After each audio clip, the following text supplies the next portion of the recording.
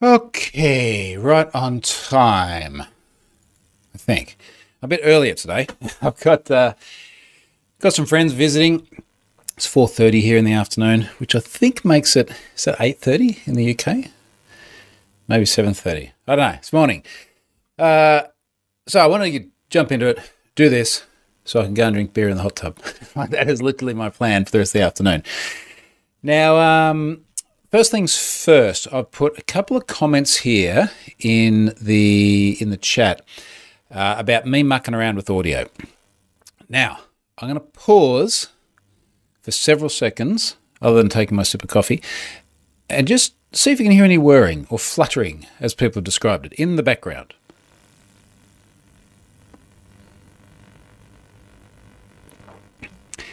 I think we're good. Part of the reason I think we're good, other than the fact I actually tested it, is when I look at the levels in OBS here, when I stop talking, they go to 0. Kind of. Almost. This is still a work in progress. I've been mucking around with the high-pass filter on the mic just here, using another audio filter in OBS. As I said in the chat here, I'm very tempted to throw money at a Rodecaster Pro 2 because it looks like a really sweet device.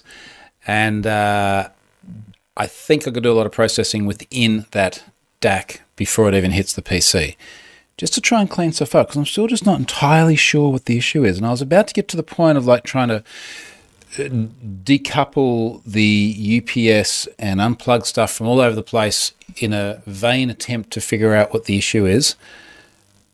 But that doesn't really fix my problem. I need the UPS. Anyway, let me jump into it because I got a lot of stuff today. So, first things first is sponsor, as always, EPAS by DTAC. No EPAS protected password has ever been cracked. Bold claim. And won't be found in any leaks. Now, of course, this is because they're obviously very, very strong passwords. This is certainly not beyond the realm of physics. Give it a try. Millions of users use it. Now, DTAC is a sponsor that I have had on many occasions in the past. Enterprise Password Analysis, the only solution in the world to provide an insight on enterprise password security. Geez, passwords are still in the news every day. We'll talk a little bit about breaches that might have contained some passwords today. EPAS is a patented solution developed by DTAC GmbH and its Swiss partner. So go and check out DTAC. Big thanks to those folks and EPAS for their ongoing support of me. Thanks very much, guys. Okay, boy, oh boy, where do we start now? What I said I was going to talk about. Everything's going off. Let me talk about something non-breach related, but is HIBP related, which I've sort of snuck in there. Now, when I say snuck in there, I'm talking about it. But I was going to do a blog post. I thought, no, I'll just do this kind of quietly, and we'll just see how it goes. I'm going to write about this later on because I'm going to tie it into some other stuff that I won't talk about yet today. Some new features coming into Have I Been Pwned, and in particular into the API. Now, one of the things that I had been struggling a little bit with is 3 years ago, just over 3 years ago, August 2019, I implemented the API that required a credit card in order to get a key. And I did this to stop the abuse, and it worked really, really well because hackers really don't like giving out their credit card details. And if they steal someone else's, normally fraud detection picks that up and it gets revoked pretty quickly. Implemented all with Stripe. Stripe is fantastic for many reasons, but I had this situation where it's like there is a front end, and this front end is Have I Been Pwned, and then there's a field here for credit cards, and you click the submit button and it actually goes off to Stripe. They process it, send a token back. Have I Been Pwned takes the token, sends it for processing when you purchase the thing. But you had Have I Been Pwned as sort of the coal face for Stripe. And then I did a bunch of mucking around, just trying to bring more functionality into Have I Been Pwned throughout this year. And again, this was kind of silent. Like I pushed it out, didn't talk a lot about it. I just wanted to make sure stuff was working.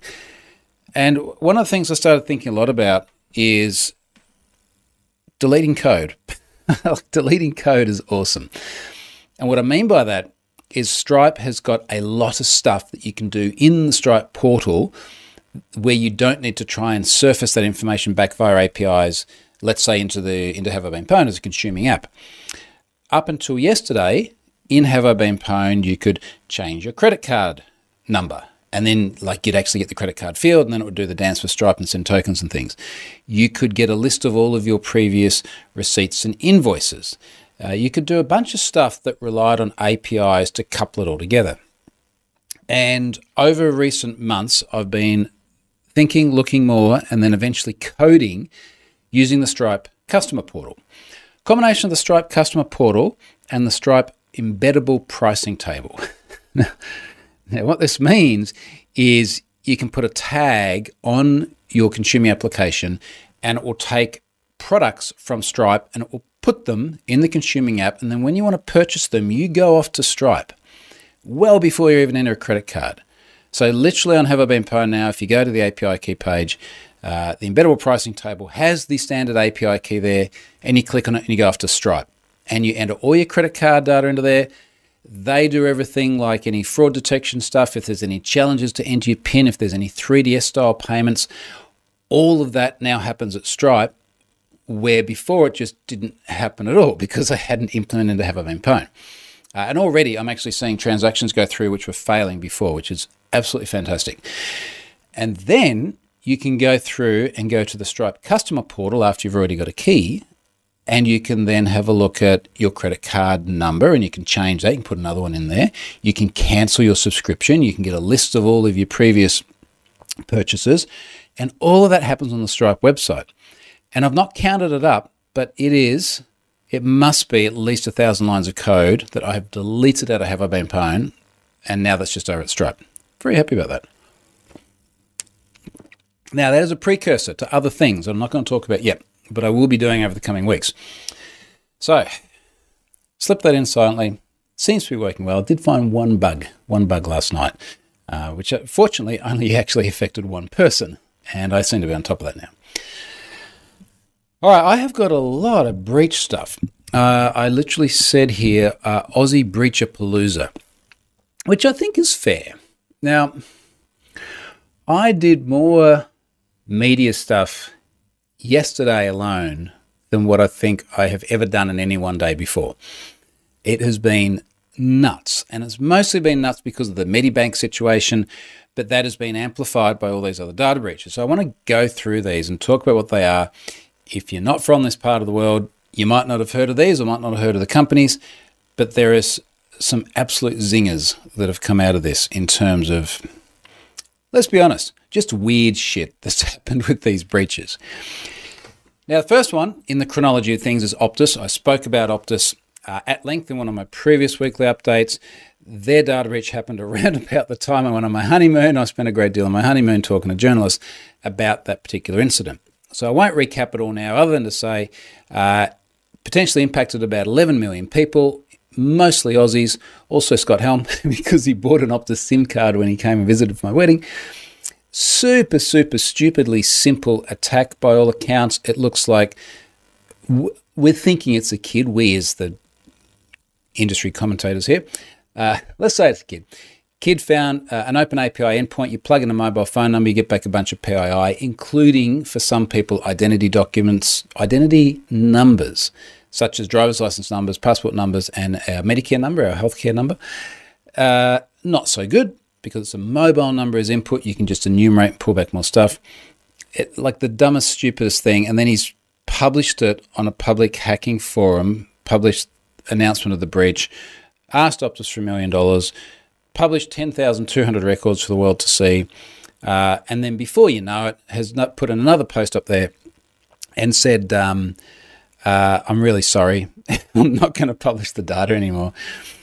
I was listening to Patrick Gray talk about this on Risky Business podcast the other day. Go and listen to that too, it's epic. And he said, look, the sort of conclusion he's drawing out of this is that the AFP, our Australian Federal Police, quite possibly worked out who this was, went and spoke to his parents and said he needs to cut that shit out or he's going to be in big trouble. And that's kind of what it feels like.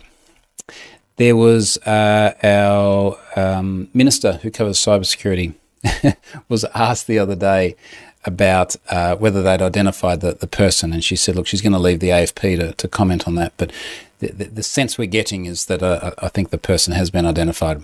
Now, if it is a minor, we probably, or almost certainly, won't hear what their name is. Don't know if we'll hear about there being an arrest or anything like that, but when you rip off that much data and then you try to ransom the company, like, something bad is going to happen to the guy one way or the other. Now, let's move on to some other stuff. So that is Optus. Vinomofo. Now, I thought I would be in the Vinomofo data breach, and I haven't got an email. You know what? Let me check. I have my old Hotmail address, which I basically never use. It just hides down here at the bottom of my Outlook. That was what I originally had my Vinomofo account under, because it goes back that far. Do I have anything in that Hotmail address? I've still got the My Deal. I'll talk about My Deal in a moment. No, I do not. I do not think I do. Okay. All right, so I don't have a data breach disclosure from them, which I find kind of strange because I definitely had a Vinomofo account. In fact, I logged onto it the other day and I never got a disclosure notice. A bunch of other people did. Now, what is strange about Vinomofo? Well, let me just find my tweet history. Vinomofo. I was tweeting about this just today. So, and there's a statement from them. Actually, this wasn't from... Okay. All right. Multiple things. I tweeted this one 3 days ago. Now, this is a quote from their statement. It says, an unauthorized third party unlawfully accessed our database on a testing platform. You're going, okay, well, if it's a testing platform, what's the big deal? It's obviously not real data, right? They go on. Information about you that was contained in the database that may have been accessed may include name, gender, date of birth, address, email address, and phone number in the test environment. Now, I made that comment a few days ago. Someone replied to the disclosure message they got, asked them questions, and they replied. Now, I'll just start reading this. Jeremy Quirk tweeted this, and I've shared it with the world. It says, hi, thanks for getting in touch. Vinomofo is in the final stages of a significant upgrade to a digital platform. Given the scale of this upgrade and in line with industry practice, a customer database was used to critically test the platform. This testing platform was not linked to the live Vinomofo website. Jeez. So yeah, they are allegedly in line with industry practice, which, as someone pointed out, is not entirely untrue because the industry does do this all the time. But someone has obviously taken that production data, put it in the test environment, and then the test environment's just not locked down properly. So here we are. So that's Vinomofo. Don't know why I'm not in there. Now, this data was put up for sale. It has allegedly been sold. I have not seen it yet. I don't know if I will see it. It's just one of these things we just have to wait and see what turns up. Now, let me have a little look here. I've got no comments. There's people there. I wonder if, did I turn off comments? Or did I mess it up because I started doing comments? That's a bit weird. I wonder.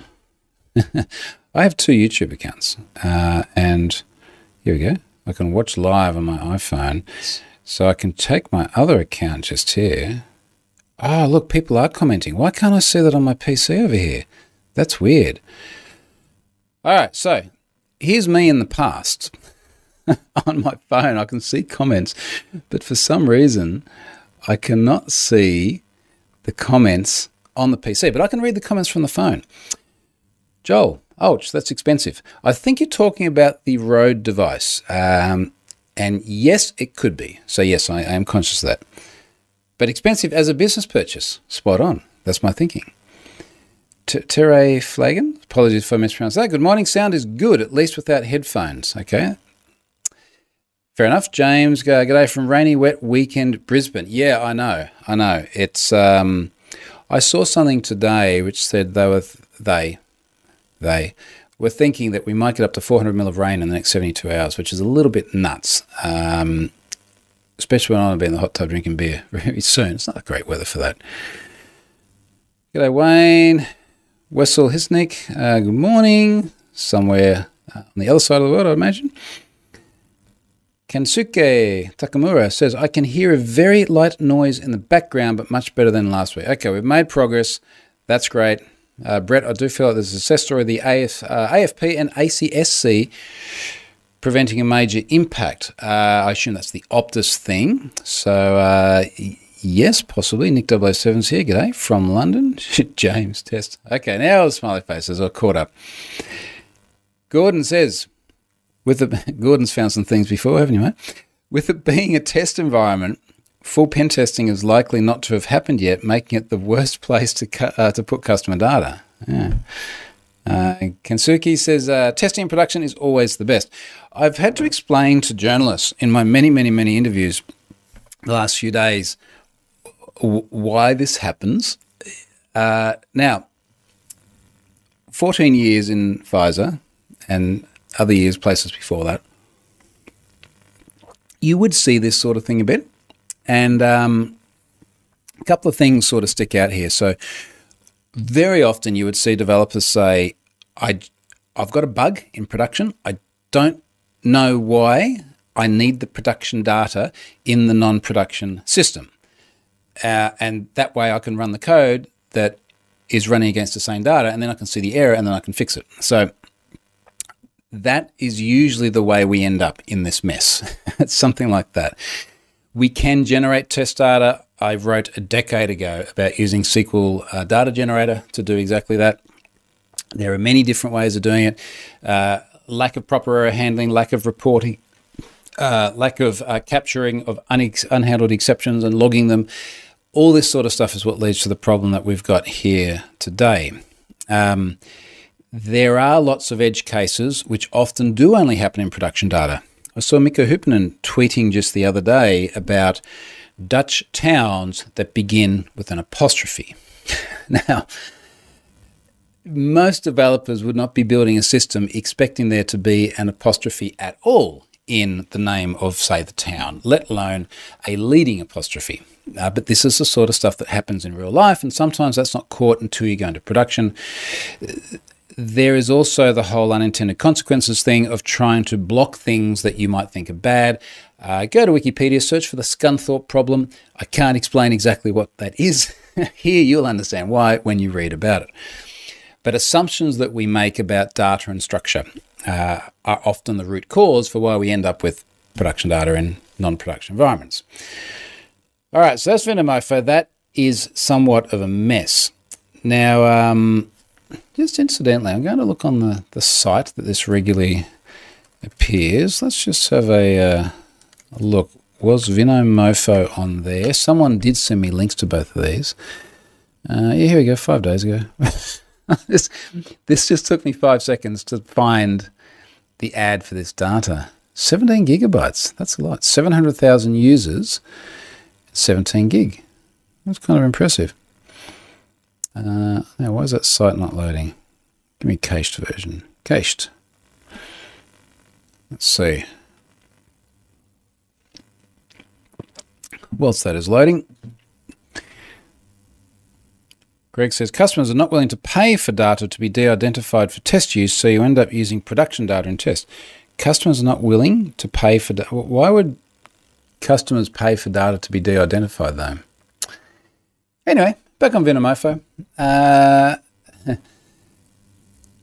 Reading the data breach website forum here.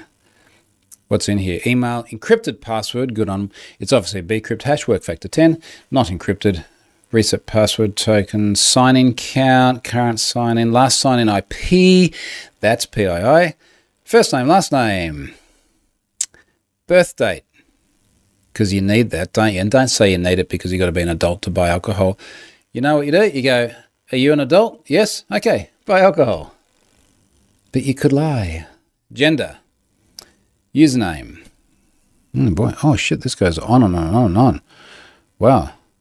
Position, corporate, legacy tags. Wow, there's a lot of fields here. There must be. Holy cow. Must be 100 fields. Last phone order. Well, okay. That's a lot of data. Okay. Ooh, the Telegram channel here as well. That's always interesting. I feel like I've gotten just a little bit behind on Vinomofo and MyDeal because of the Medibank stuff, which we're going to talk about in just a moment. Okay, so I saw Greg Harris saying customers equals client who is paying for the development. You'd have to sort of think, though, Greg, that you just don't even give that opportunity. It's like, do you sort of go to the customer, the client, and say, look, we're going to build this new system. We can test with dummy data, and it's going to cost $10,000, or we can test with real live customer data, and it will be easier, so it's only $8,000. You know, I know what you're saying, but I think when you put it that way. Anyway, so Vinomofo. The other one is MyDeal. Now, MyDeal, I'm in. I have the disclosure notice from Friday last week. Dear customer, we are writing to inform you of unauthorized activity in one of our systems. Now, let's see. Where do they take it seriously? Somewhere down here. What do we do? Once again, they didn't say seriously. Wow, kind of disappointed. While no passwords are accessed as part of the instance, it's a good idea to regularly update your passwords as an additional security measure. What, on every single site? Like all 1,000 of them that I have? Or you could just stop leaking it. That's preferable. So MyDeal is a brand owned by Woolworth. Woolworth is one of the massive shopping centre chains or grocery chains here in Australia. So a lot of the media that we've seen has been around Woolworths and a subsidiary of Woolworths. There hasn't been a lot of focus on MyDeal. I'm curious to see. I think that might have been on the same forum as well. Let's see if we had that there. MyDeal. I'm pretty sure I saw that there, actually. Here we go. It's like burned another 20 seconds finding that one. Let me have a look here. Have a look at the cached version again. This particular site is not behaving real great at the moment. About 1 million entries, apparently, still parsing, so it will be higher than this. Date of the breach was the 10th of October, so it's only 11 days ago. Links through a couple of Telegram channels. I did notice on one of those Telegram channels, the seller said it's now been sold. That's it, they're only going to sell it once. And what's interesting here, I don't know how many other people picked up on this, but there's acknowledgements here on the ad for the data, and the acknowledgements link through to the Australian Financial Review, ABC, Nine News, The Guardian, The Daily Mail, .co.uk, the last one. So the perpetrator is leaning on media coverage as recognition of the incident and almost sort of reinforcement of the legitimacy of it, which I do find a little bit, a little bit perverse, I don't know, a little bit unsettling. Now, I'm just going to have a look here about the tweets that I made on this. Yeah. Oh, man, it's a blur already. This was only 4 days ago, and I was tweeting about being in that breach. But this was before Medibank completely messed up all my timing. The details exposed include customer names, email addresses, phone numbers, and delivery addresses, as well as birth dates for people who had to verify their ages when buying alcohol, which is exactly the point I was just making. So now you've lost that bit of static knowledge-based authentication. That's not good. It's curious here, a few people have said, I've never had a MyDeal or Vinomofo account, yet both have sent me emails advising my account details could be exposed in data breach. I've never been on the Vinomofo site until today when I went looking to verify the breach after getting the mail. Problem is, strictly speaking, what Laura in this case is saying is I don't recall being on those sites. And I totally understand that. I don't recall being on a lot of the sites that I am in data breaches for. I don't know why I'm in House. I never had House, H-O-U-S-Z. As far as I know, I never had it, but then I get the data breach. I load it. Have I been pwned sends me an email. It's the first I know of it. And then I go in and I look at the data, and there's an IP address in London, and I go to my TripIt, and I was in London at the time. So I guess I did use it and I just didn't think about it. So anyway, Vinomofo and MyDeal, generic run-of-the-mill garden variety data breaches. Optus was significant in that it was it's really probably half the population of Australia who is eligible to actually have a phone plan, i.e. not children. Then we get to Medibank. Now, Medibank is the one that has just blown up in terms of media coverage. And that is the one that has blown up my week in terms of talking to media. Now, Medibank is a private health insurer here in Australia. They are the largest private health insurer. They allegedly have about 4 million customers. Now, in case you're in America and you're going, 4 million isn't very many people. We have 25 million people in Australia. So imagine we've got some single-digit percentage of your population in the USA, and then suddenly 4 million is a lot, because it's like having 40+ million Americans in a data breach. So think about it like that. So it's a very, very large number. Inevitably, a bunch of those cross over with the Optus ones. And to be clear, a bunch of Medibank customers are also Optus customers, so people are going, oh, great, twice. Now, of course, in the Optus case, we don't know what has been done with the data. Hackers said that they've deleted it. I think they got sent to their room to think about what they'd done, and at that time they went, okay, we're just going to delete it. We don't know what's happened with Medibank. So I've got a little bit of a rundown on Medibank here in a tweet thread, so I might go through some of the key points here. Where do we begin with this? just wondering, like, why is this tweet from June 12, 2018? I remember why now. I was actually going back through a talk. I was going through my book the other day, and I just by coincidence saw that I'd embedded a Medibank tweet in here. Now, the tweet that I embedded from Medibank in 2018, and this, of course, is tangential to the breach, but it's a funny point. Someone here was trying to paste their password into the password field. Now, possibly they just grabbed it out of their password manager, whatever it may be. Predictable response from Medibank. We ask for the password to be typed rather than pasted to make sure that it's entered correctly. I understand that pasting would be easier. We just want to make sure that additional characters / spacing are not pasted too. And that's a bad look. Blocking password managers is a bad look. So I tweeted that. I just thought it was interesting. Now, where was I? I just found my thread. Troy Hunt Medibank. Where'd it go? I'll just go back to my profile. I'll scroll back a bit while I find it. This has sort of become my index in life, my tweet history. Okay, thread on the Medibank saga. Now, elevator pitch of what happened really only about 48 hours ago. Medibank came out and said, significant incident, there is a ransom, and they suspended trading on the stock exchange as well, public listed company. So yesterday or the day before? Anyway, recently, suspended trading.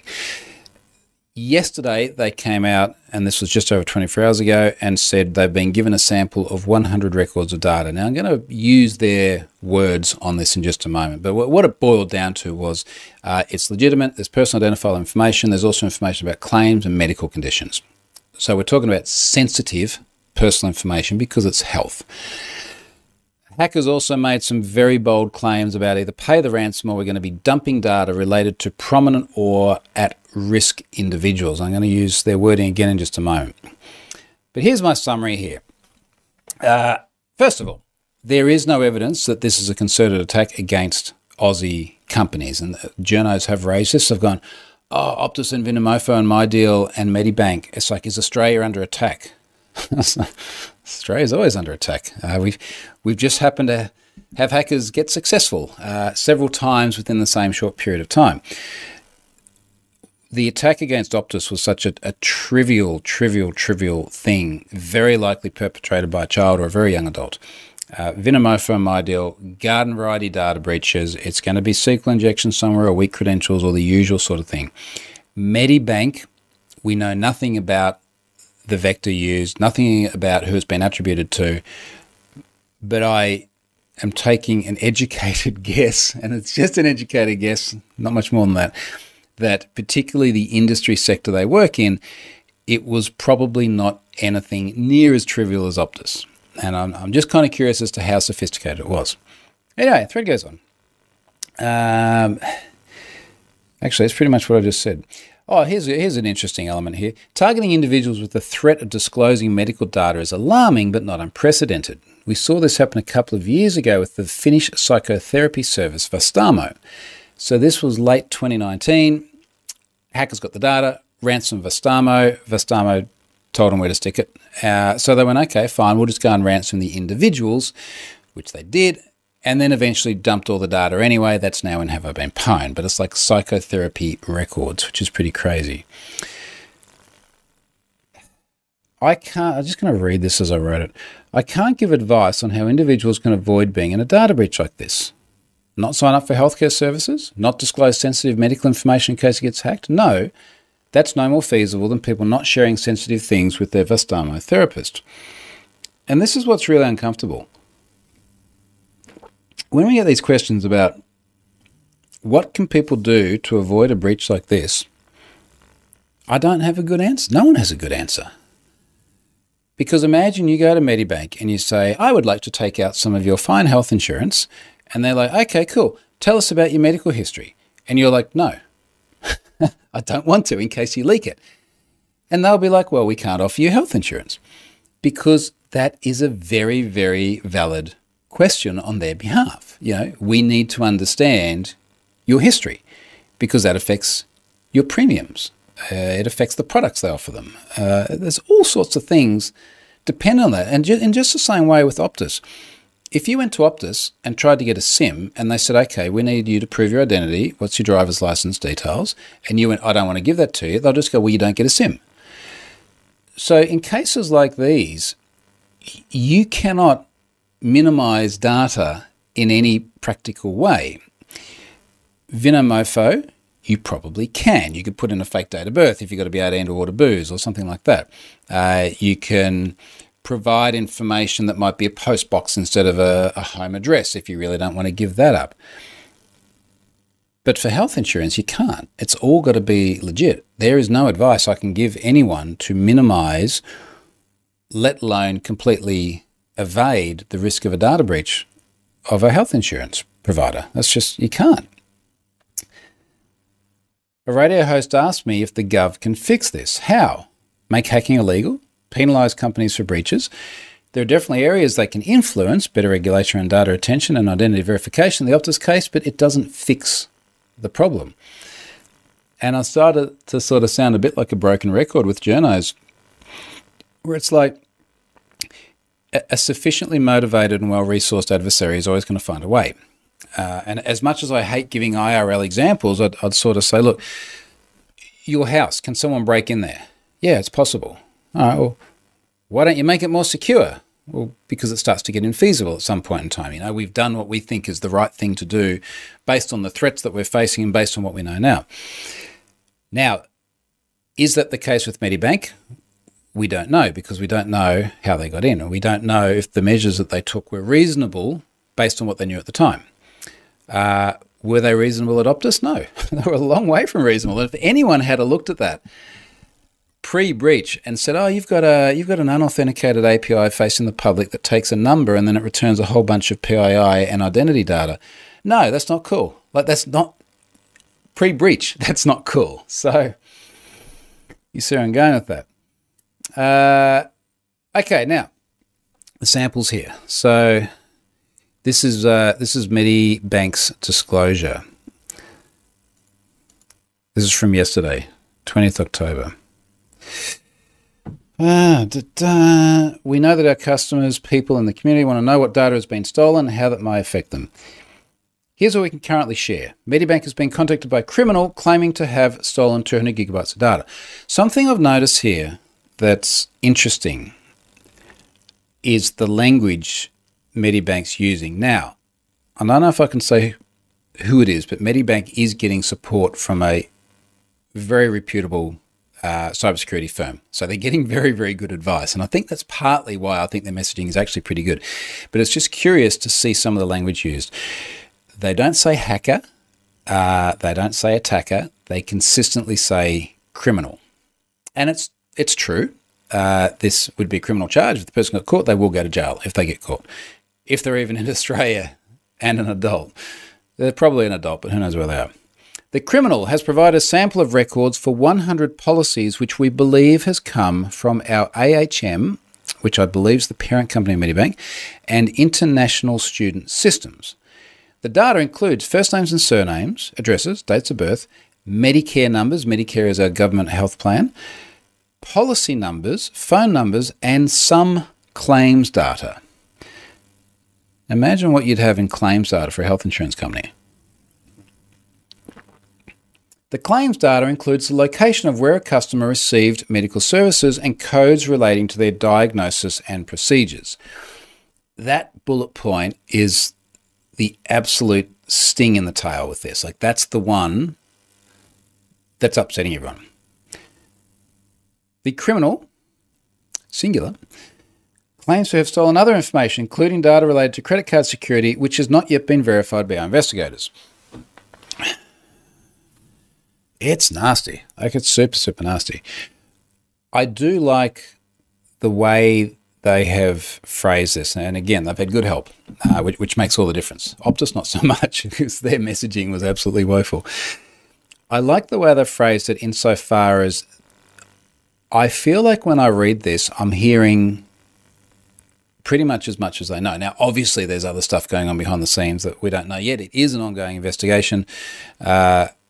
I'm sure that by now they've probably got a good idea of how this data was obtained, for example. We haven't seen that yet. What we're doing now, good messaging just there. I'm just going to actually see. No, they haven't named the cybersecurity firm.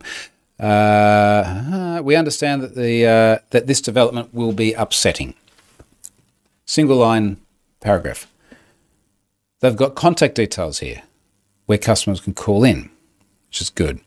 Our customers can speak to staff. Ongoing investigation. Medibank will not hesitate to take decisive action to safeguard our customers and our people. Our ongoing response to protect the networks and systems may cause necessary temporary disruptions to our services. That's reasonable. Now, there's a statement here from their CEO, and this is what I really like, and this speaks volumes to the post I wrote after the Australian Red Cross Blood Service data breach back in 2016, where they did a sensational job of the incident response in terms of the handling of it publicly. And part of the reason it was a sensational job is when someone sent me the Australian Red Cross Blood Service data, I went to AusCert. AusCert specialises in helping organisations deal with incidents like this. Now, the Red Cross was already a customer of AusCert. AusCert mobilised people, went down to Melbourne, sat down with them, got all their stuff together. Within 72 hours of me disclosing it via AusCert, they had press releases and statements and really sincere messaging from their CEO. And that's what I'm seeing here. So the CEO says, I unreservedly apologise for this crime, is that word again, which has been perpetrated against our customers, our people, and the broader community. I know that many will be disappointed with Medibank, and I acknowledge that disappointment. This cybercrime, we're going to count the crimes in here in a moment, is now the subject of an investigation by the Australian Federal Police. We will learn from this incident, and we will share our learnings with others. Medibank will remain open and transparent and will continue to provide comprehensive updates as often as we can and need to. A trading halt in Medibank shares will continue until further notice. Good messaging. I like it. Obviously don't like the breach. Don't like all that medical data being around. How many crimes/criminals are there in here? 6. Criminal claiming to have stolen. Criminal has provided. The criminal claims. Police criminal investigation. Okay, different use of the word. Apologising for the crime. This cybercrime. Yeah, it's interesting, isn't it? What else was in here? There was the bit earlier on, and here we go. It's in the original story from Ben Grubb that I quoted here. Now, this is 4:55 on October 19, so this is bang on 48 hours ago. So it's still fresh. This is a statement from the criminal. I'll try and use Medibank's language here. We offer to start negotiations. In another case, we will start realizing our ideas. Now, incidentally, I'm reading it as it's written. At least the way it's represented, English is not native. Now, who knows if it's intentional or not. We will start realizing our ideas like 1, selling your database to third parties. 2, but before we do this, we'll take 1,000 most media persons from your database. Criteria is most followers, politicians, actors, bloggers, LGBT activists, drug addictive people, etc. Also, we found people with very interesting diagnosis, and we'll email them their information. I'm going to look at the comments tonight because I've seen a few things come through, but last thing on this, one of the things I find very interesting is the power imbalance where you've got, on the one hand, a multi-billion-dollar health insurer, publicly listed, for all intents and purposes, all the money under the sun. And then you've got old mate hacker, not as well resourced. We don't know who it is or how sophisticated they are, but they're able to really, really hold a gun to Medibank's head here. Now, Medibank's never going to pay. There's no ransom paid here. This is such a big news story already. There will be no ransom paid. So now we're sort of looking at it going, well, what happens next? Does this person follow through on their threats and dump data? They've obviously proven already to Medibank that they have data. Where do they go from here? So short of the AFP actually being able to track them down, which it might happen, but it just feels a lot less likely than the Optus case. Either this individual's got to acquiesce and give up, or start dumping data because they're not getting their money. We know that much. Okay, look at the comments on my phone. Feels like Medibank PR response learned a bit from Optus. So yeah, that was one of the first things I thought. I do wonder how different it may have been if in isolation, but so far good for them on the comms. Orgs seem to go a bit quiet once AFP involved, understandably so. Look, I mean, the AFP in many ways sits up there with the likes of the NCA in the UK and the FBI in the US, who've been all very effective at taking down a lot of these criminal networks and tracking down the perpetrators. So, yeah, if I was one of these people and there's headline news about the AFPs after me, I would be somewhat concerned. Scott Hamilton said, did I hear that Medibank might have been through a subcontracting service? I don't know if you heard that. I have not heard that, but I might have missed that too. I'm sure I've missed things. Null Division says, but maybe they should delete the data after they used it.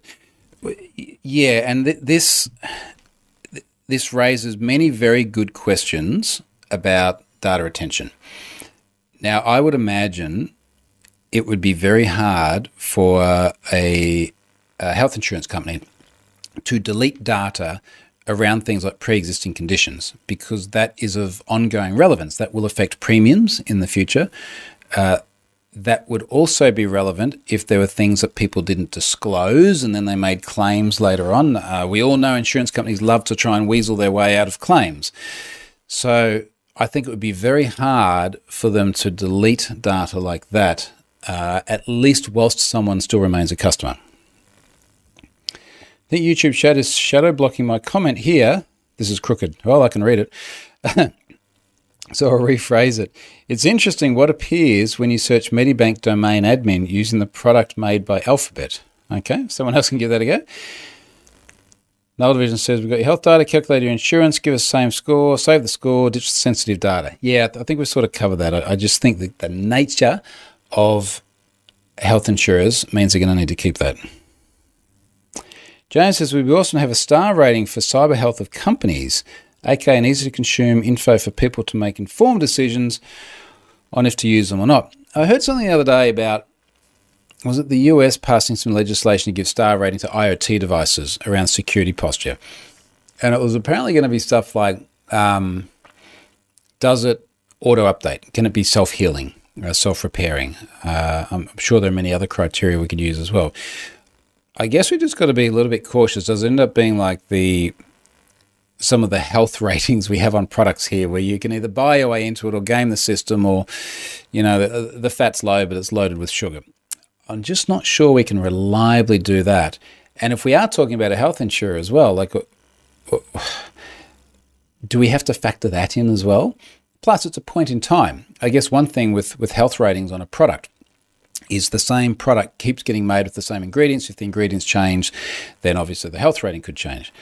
But the security posture of an organization is a perpetually fluid thing. I think it'll be very hard to do that.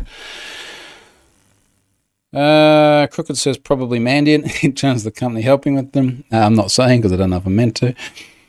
Richard said AHM is their cheaper insurance brand. I really should know what I'm talking about, shouldn't I? Let's Google it. AHM Medibank. Cheap private health insurance. AHM health insurance.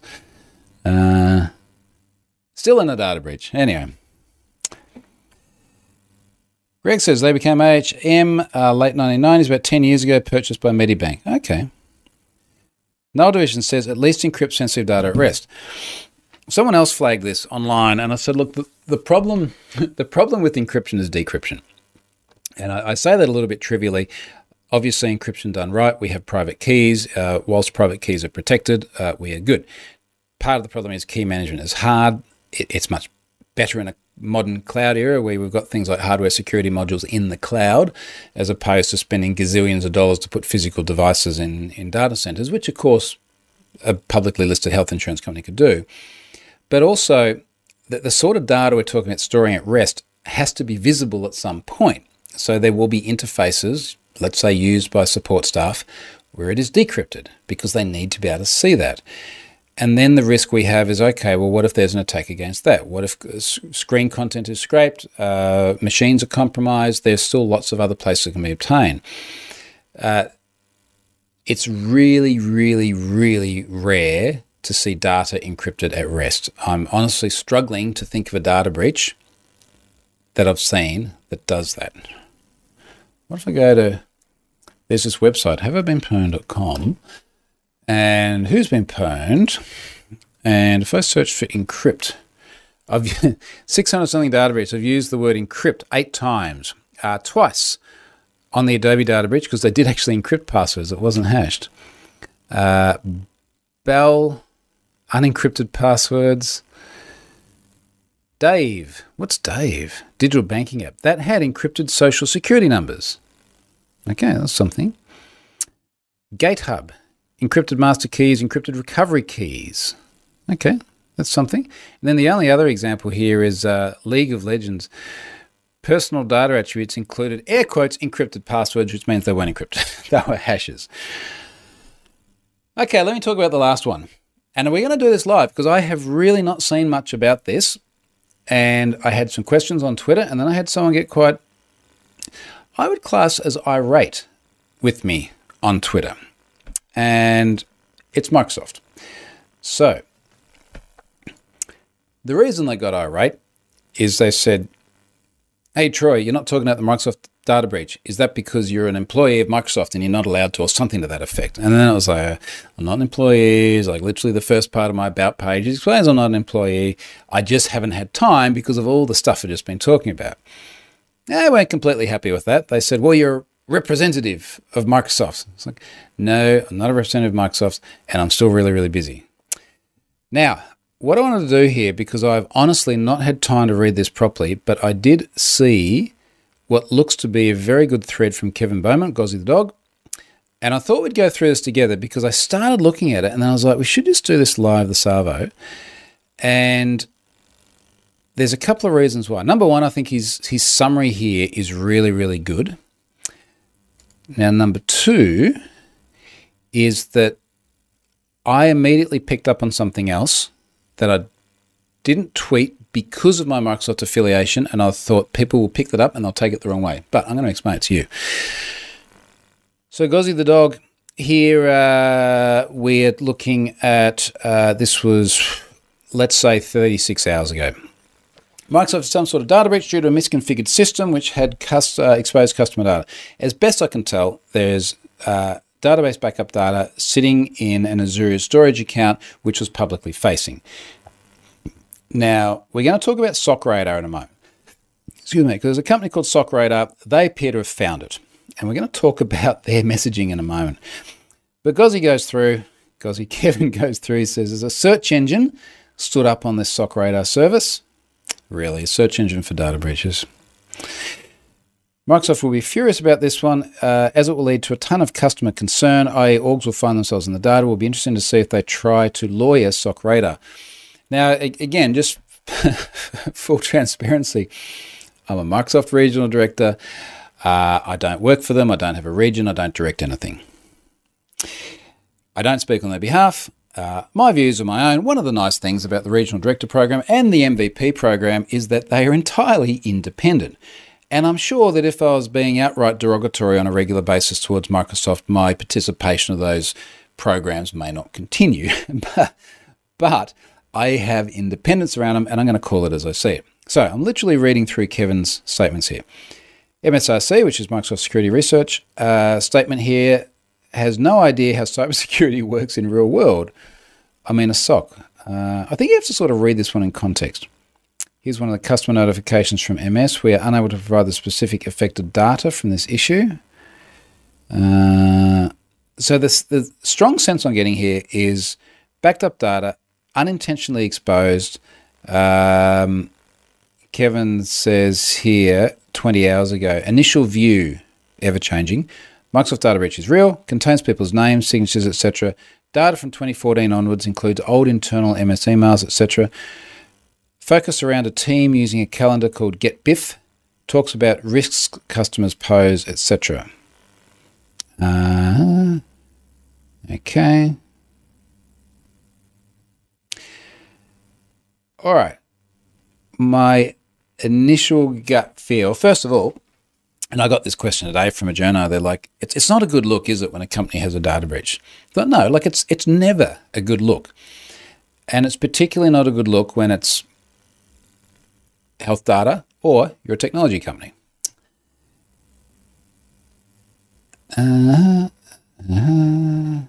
Okay, so it's not a good look, but my initial read on it is that it's also not particularly serious in the scheme of things. It's not health data. It's not millions of customers. It appears to be, we keep hearing this number here, about 65,000 something, in terms of the other companies that are impacted by this. So I don't think it just doesn't feel, and this is not me being Microsoft biased, but it just doesn't feel particularly sensational. Which leads me to the next bit, and this is where I think it's getting kind of interesting. SOCRadar. They've published this post a couple of days ago. Not sure what time zone. It says October 19, so it could have actually been yesterday. Title is Sensitive Data of 65,000 plus entities in 111 countries leaked due to single misconfigured data bucket. Now, this is kind of factually right. It is a good headline, 65,000 plus 111 countries. I'm just going to sort of start to go through this, and I'll explain where it just doesn't feel quite right. SOCRadar has detected that sensitive data of 65,000 entities became public because of a misconfigured server. The leak includes proof of execution and statement of work documents, user information, product offers, PII, data, documents, etc., etc. SOCRadar's built-in cloud security module monitors public buckets to detect it. So, like, this is literally the third sentence, the second paragraph, and they're starting to talk about their product and the role their product plays in this. Among many discovered public buckets, 6 large ones contain information for more than 150,000 companies in 123 countries. The leaks are collectively dubbed Blue Bleed by SOCRadar to better track the intelligence around it. So we got a name. Not only do we have a name, but in the most like Heartbleed reminiscent way, and I'm sure it's not a coincidence that we've got bleed in there is a logo and there is an infographic. And I I started reading this, and the sense I got is the marketing people must be very happy. Wondering if it was starting to rain again. It just feels like a sales pitch. And I don't know anyone at SockRadar. I don't think I even heard of the name before. I couldn't remember the name. I don't know them from bar of soap. Blue Bleed, cool logo. And then we sort of start to go through more of the detail. And I was literally just flicking through this when I walked out this morning. And I thought I'd pick it up again now. And then you have all of these quotes. Blue Bleed leaks include critical data such as project details, signed customer documents, customer emails, exposed data if parsed properly, enable threat actors to create elaborate attacks against the companies at risk of Blue Bleed. Even though most of the data consists of raw files of databases, the threat actors certainly have enough resources to parse and process the data. And I think what's sort of a little bit odd about this is that it's more like a press release than anything, and they're quoting their own people in it. And then it's bold. To level the playing field, companies need consolidated cybersecurity solutions, such as SockRadar. It's coincidental, isn't it? That combine attack surface management, digital risk prevention services, and cyber threat intelligence. This is from the CEO. And you see how their write-up continually blends in the pitch for their product. What is Blue Bleed? The term Blue Bleed was coined by Ken Uleary, I suspect Israeli company given these names, threat and vulnerability researcher at, you never believe where this guy's from, SockRadar. And then there's all these other embedded quotes. So the same person here, Blue Bleed is one of the largest B2B leaks in recent years. So an interesting caveat, isn't it? B2B leaks. I guess business data owned by, okay. How did SockRadar discover Blue Bleed? I'm glad you asked. SockRadar, an extended threat intelligence platform, continuously monitors the surface web, deep web, and darknet for vulnerabilities and data leaks. Blue Bleed Part 1. And then it goes on and on, and there's just a lot more quotes from people. This is more a sales pitch than a data breach write-up. That's my feeling about it. Now, obviously, I work with a lot of companies similar to this as well, and I'll be honest, I give them pretty candid feedback if I see this sort of messaging, because this feels pitchy. And it's a shame, because obviously what's happened is a major cock-up, and it deserves press, and it deserves to be dealt with and lessons learned. But I'm just so distracted by the Blue Bleed name and the logo and all the comments and statements from the internal folks. Anyway, let me see what the comments are here. What do other people say? Australia Strong says, there was a bonus. That was a bonus thousands of years ago. No one could hack your stone tablet from the other side of the world. Yeah, well, if you lived long enough to have your stone tablet hacked, that was also a problem then. Wessel Hissing says, the bad stuff is that the message was only available global admins, free, hidden away, admin portal, show more, health, message center. I think this is referring to the Microsoft incident now, and I have seen some commentaries basically being critical of the way they have done their disclosure. C. Morgan, always feel a bit cynical when a breach comes with a name and a marketing logo campaign. So if you remember, there are a whole slew of not breaches, but vulnerabilities that had this. Heartbleed was one. Bugbash, not Bugbash.